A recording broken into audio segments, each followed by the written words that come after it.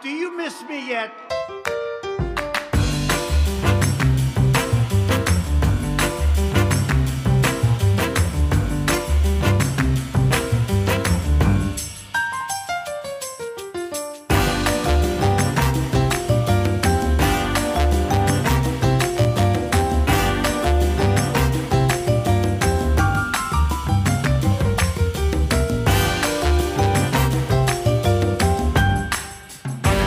All right, he's back. The Donald, he's back. He's on the stage. He's speaking.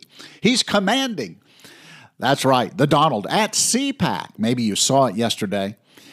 That's right, but if you missed it, not to worry. I have the condensed version for you in that's right, in about 2 minutes.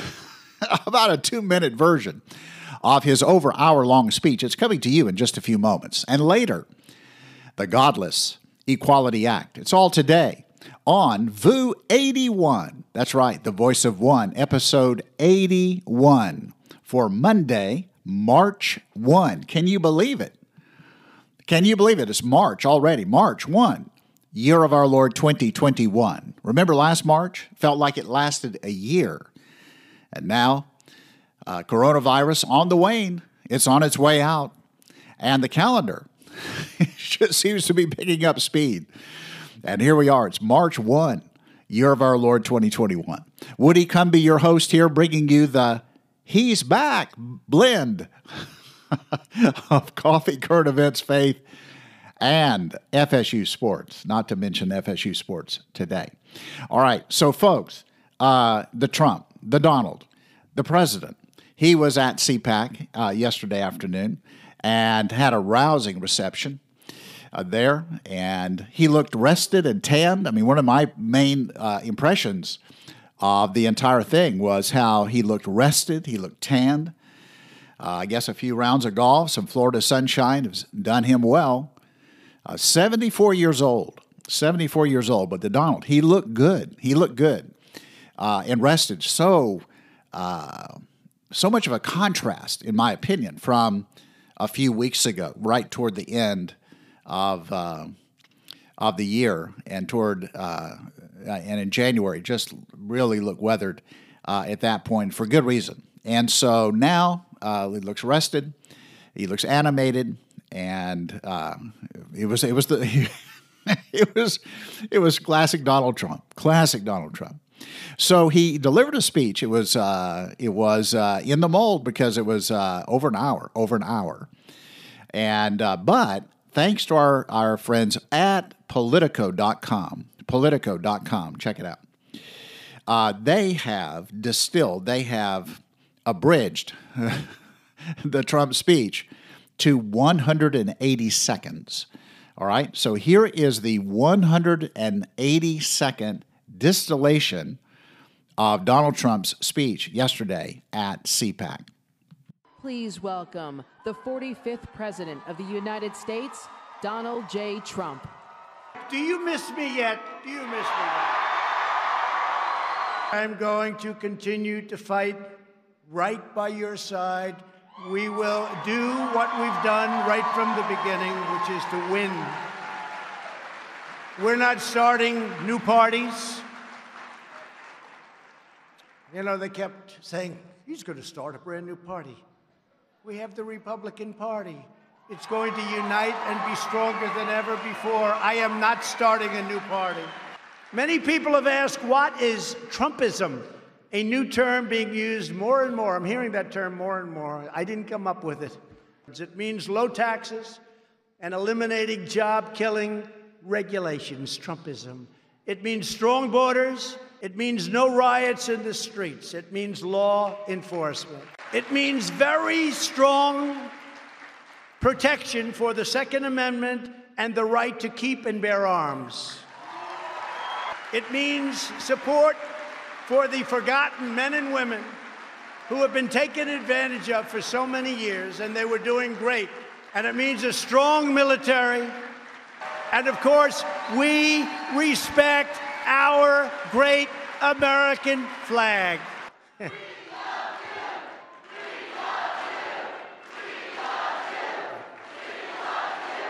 You know, when you think about we love you, you're saying that about, I hate to say it, am I a politician? I don't know. Maybe I'm a politician. I hate to admit it, but it's an honor that you would say it. We believe in patriotic education and strongly oppose the radical indoctrination of America's youth.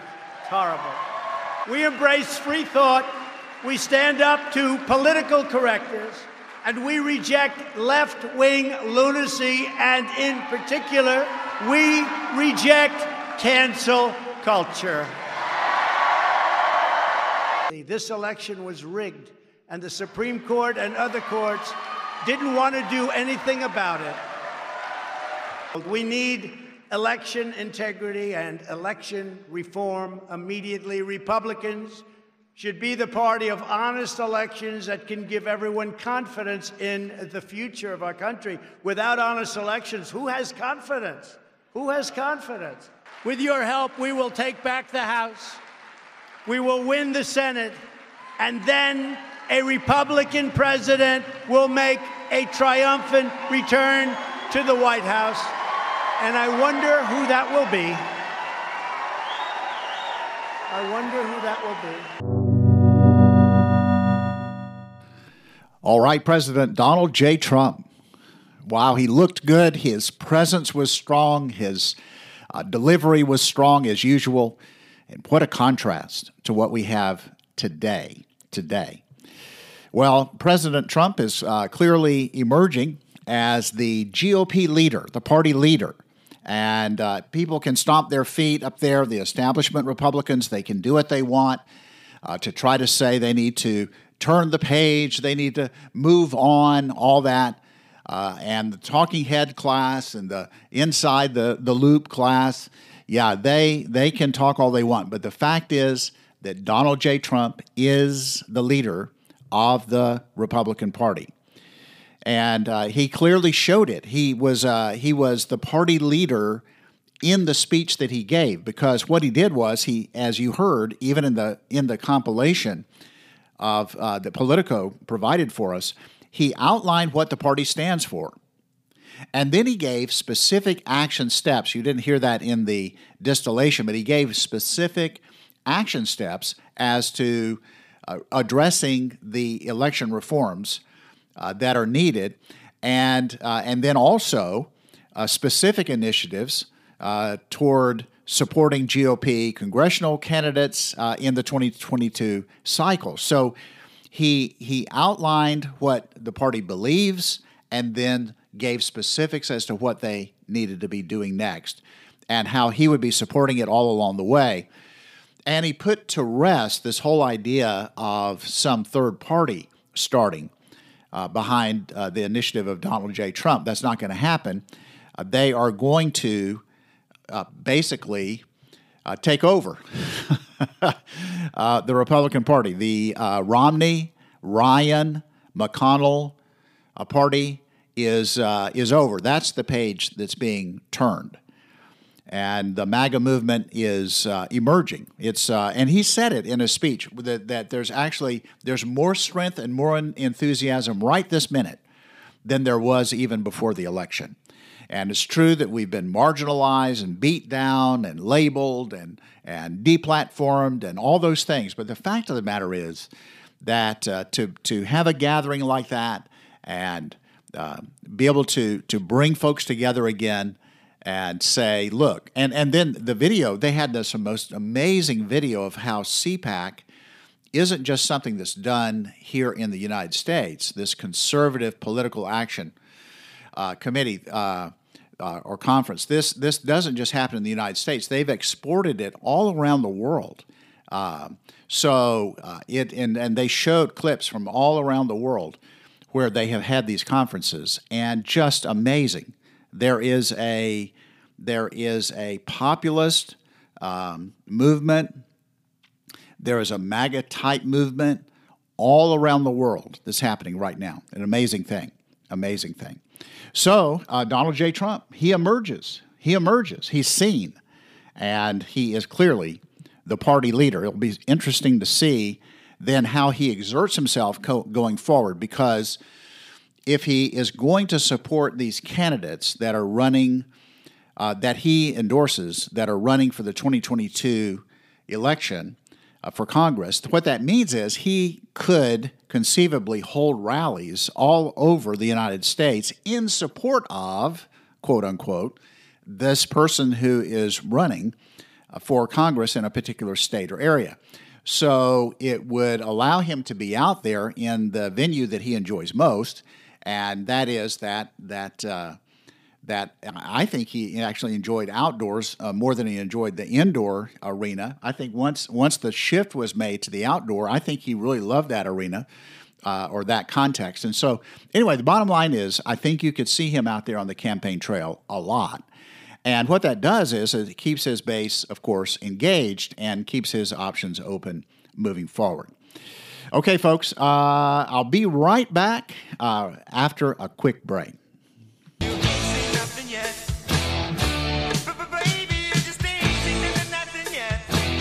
He's a lunatic. He's a loser. That's what they said about him. A lunatic, a loser. That's what they called Randy Bachman when he left the band, the Guess Who.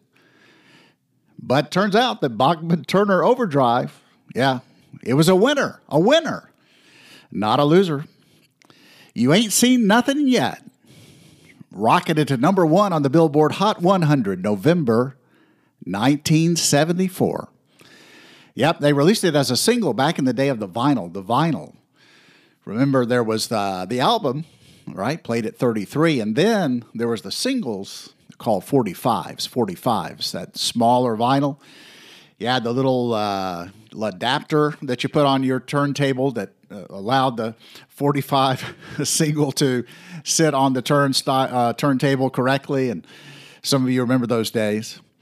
And You Ain't Seen Nothing Yet was on what they called the A side. The A side, that was the big hit. And there was always something obviously on the other side. They weren't going to just waste the other side of the vinyl. So here's a project for your Monday. What was on the B side? What was on the B side of the single release of You Ain't Seen Nothing Yet? Randy Bachman, the Bachman Turner Overdrive. All right, folks. Let's talk Equality Act. Equality Act, as painful as it is to do so. Well, folks, your radical left Democrats in the House have once again, I say once again because they passed a version of it some time ago, maybe last year, the year before, and it got blocked in the Senate, of course.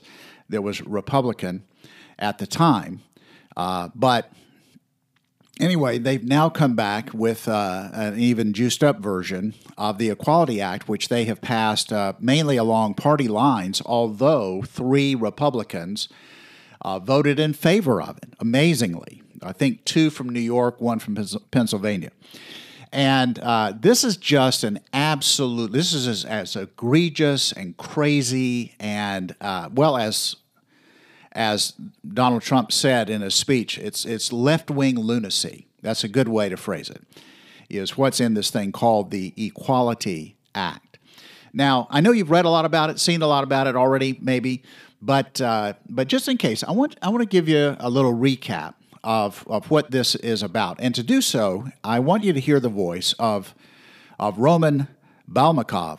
And Roman Balmakov is this little guy, you've seen him, I know. He's like the guy over at Epoch Times. All right, so he has a little podcast. I'll tell you more about it in a moment, where you can find it, a video podcast. And so I'm going to take some audio from his podcast, and it's a couple minutes long. But he is describing what exactly the impact of this Equality Act would be. And he has a copy, as he's reading this, he has a copy of the actual act itself, and he refers to it and those kind of things. So I want you to just listen to this to get the gist of what this is about, and just to bring you up to speed, and then I'll share some thoughts. This is Roman Balmakov of Epoch Times. So what would this act actually change in America? Well, as we mentioned earlier, it would rewrite the civil rights law to include sexual orientation and gender identity as being protected classes, and this bill would end the federal legal recognition of male and female sex in favor of something called gender identity. And in so saying, the bill would actually criminalize the denial of access to shared facilities based on gender identity. Now, what does that actually mean? Well, here's how the bill says it. An individual shall not be denied access to a shared facility, including a restroom, a locker room, and a dressing room that is in accordance with the individual's gender identity. Now, the way that this law is written indicates that it would be possible, for instance, for boys who identify as girls to use the women's bathroom and the women's locker rooms in schools. And furthermore, likely the parents who object would be viewed as being discriminatory against children who identify as being another gender. Now, furthermore, this bill redefines public accommodation in the Civil Rights Act to include any establishment that provides a service, including churches, homeless shelters operated by religious groups, adoption agencies, and educational institutions associated with faith-based denominations and associations. And there's something I really want to highlight on this bill here. On my copy, it's on page 6, and it says, "The Religious Freedom Restoration Act shall not provide a claim concerning or a defense to a claim under a covered title or provide a basis for challenging the application or enforcement of a covered title." Now, even though it's written in legalese, this point here is very important and we should really highlight it. What it basically means here is that since the Equality Act exempts itself from the Religious Freedom Restoration Act, places like religious schools, religious hospitals, and faith-based adoption agencies could face federal sanctions for upholding their religious teachings with regards to life, sexuality, and marriage. In fact, Congressman Jim Jordan pointed out that this provision explicitly cast aside a provision which protects the right of religious groups to conduct their activities and manage their affairs according to their beliefs. In fact, prior to the House debate on this bill, we here at the Epoch Times, we actually interviewed religious freedom advocates who told us that this bill, if it becomes law, will put religious institutions at a serious disadvantage in both federal as well as state courts when facing discrimination allegations. In fact, here is what the General Counsel for the First Liberty Institute told us. The Equality Act would eviscerate the protection offered by federal law for those Americans who seek to live out their faith in their schools, businesses, and communities, relegating people of faith to lower class status. All right, good stuff from Roman Balmakov of the Epoch Times. So you can hear more of his and see more of his video podcast. You can find it on YouTube. It's called Facts Matter with Roman Balmakov. Check it out, Facts Matter. Look it up on YouTube. Now, before the vote, I had written to my senators and congresswomen.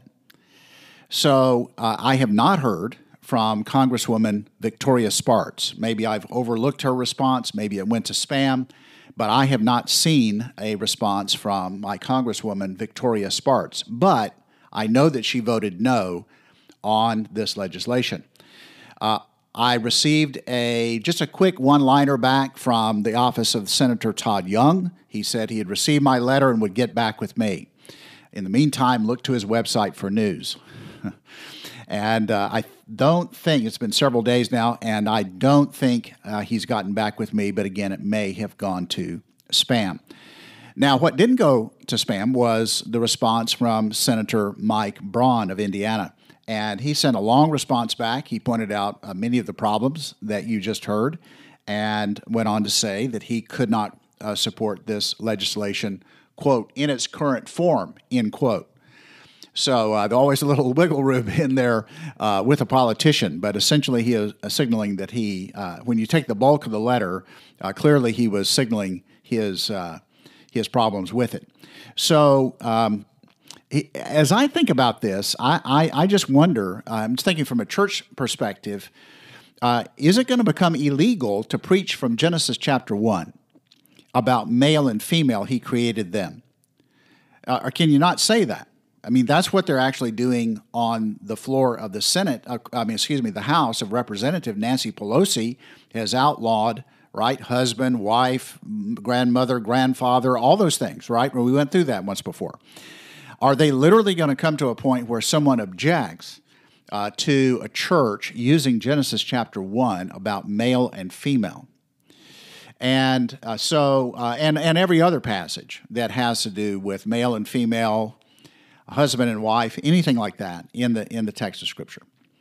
So now, I also wonder, and I've thought for some time that we are moving closer to not being able to preach from Romans chapter 1 as it relates to homosexuality. But now, if this goes through, we'll also have to add Genesis chapter 1, male and female. I also wonder when mainline commercial bookstores are going to remove Bibles. Seriously, I'm wondering, when are they going to remove? Somebody's going to raise an objection about this discriminatory language in the Bible and how this book promotes religious stereotype, some kind of discriminatory stereotypes and this and that, and it's a hate.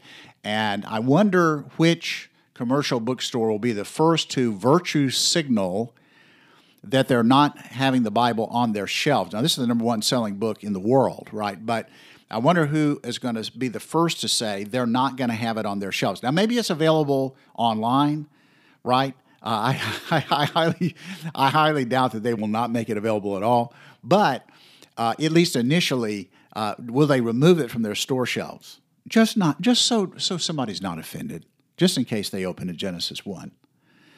Now, folks, I have said for some time in my church that ultimately it's the church, it's the Bible-believing community that's the target of Marxist and left-wing extremists. We're the ones who are in their way. We're the ones who think this legislation is outrageous. We're the ones who would speak up against it. We're the ones who would take action, call our senators, call our right, do the things right to try to not have this happen. So we're the bigoted ones. We're the ones who are in their way, according to their view. So it's the church. They see us as the obstacle to their godless social engineering agenda. So just count on every time one of these things gets put in place and affirmed, no doubt, by the Supreme Court, that it's used then in legal action against people of faith.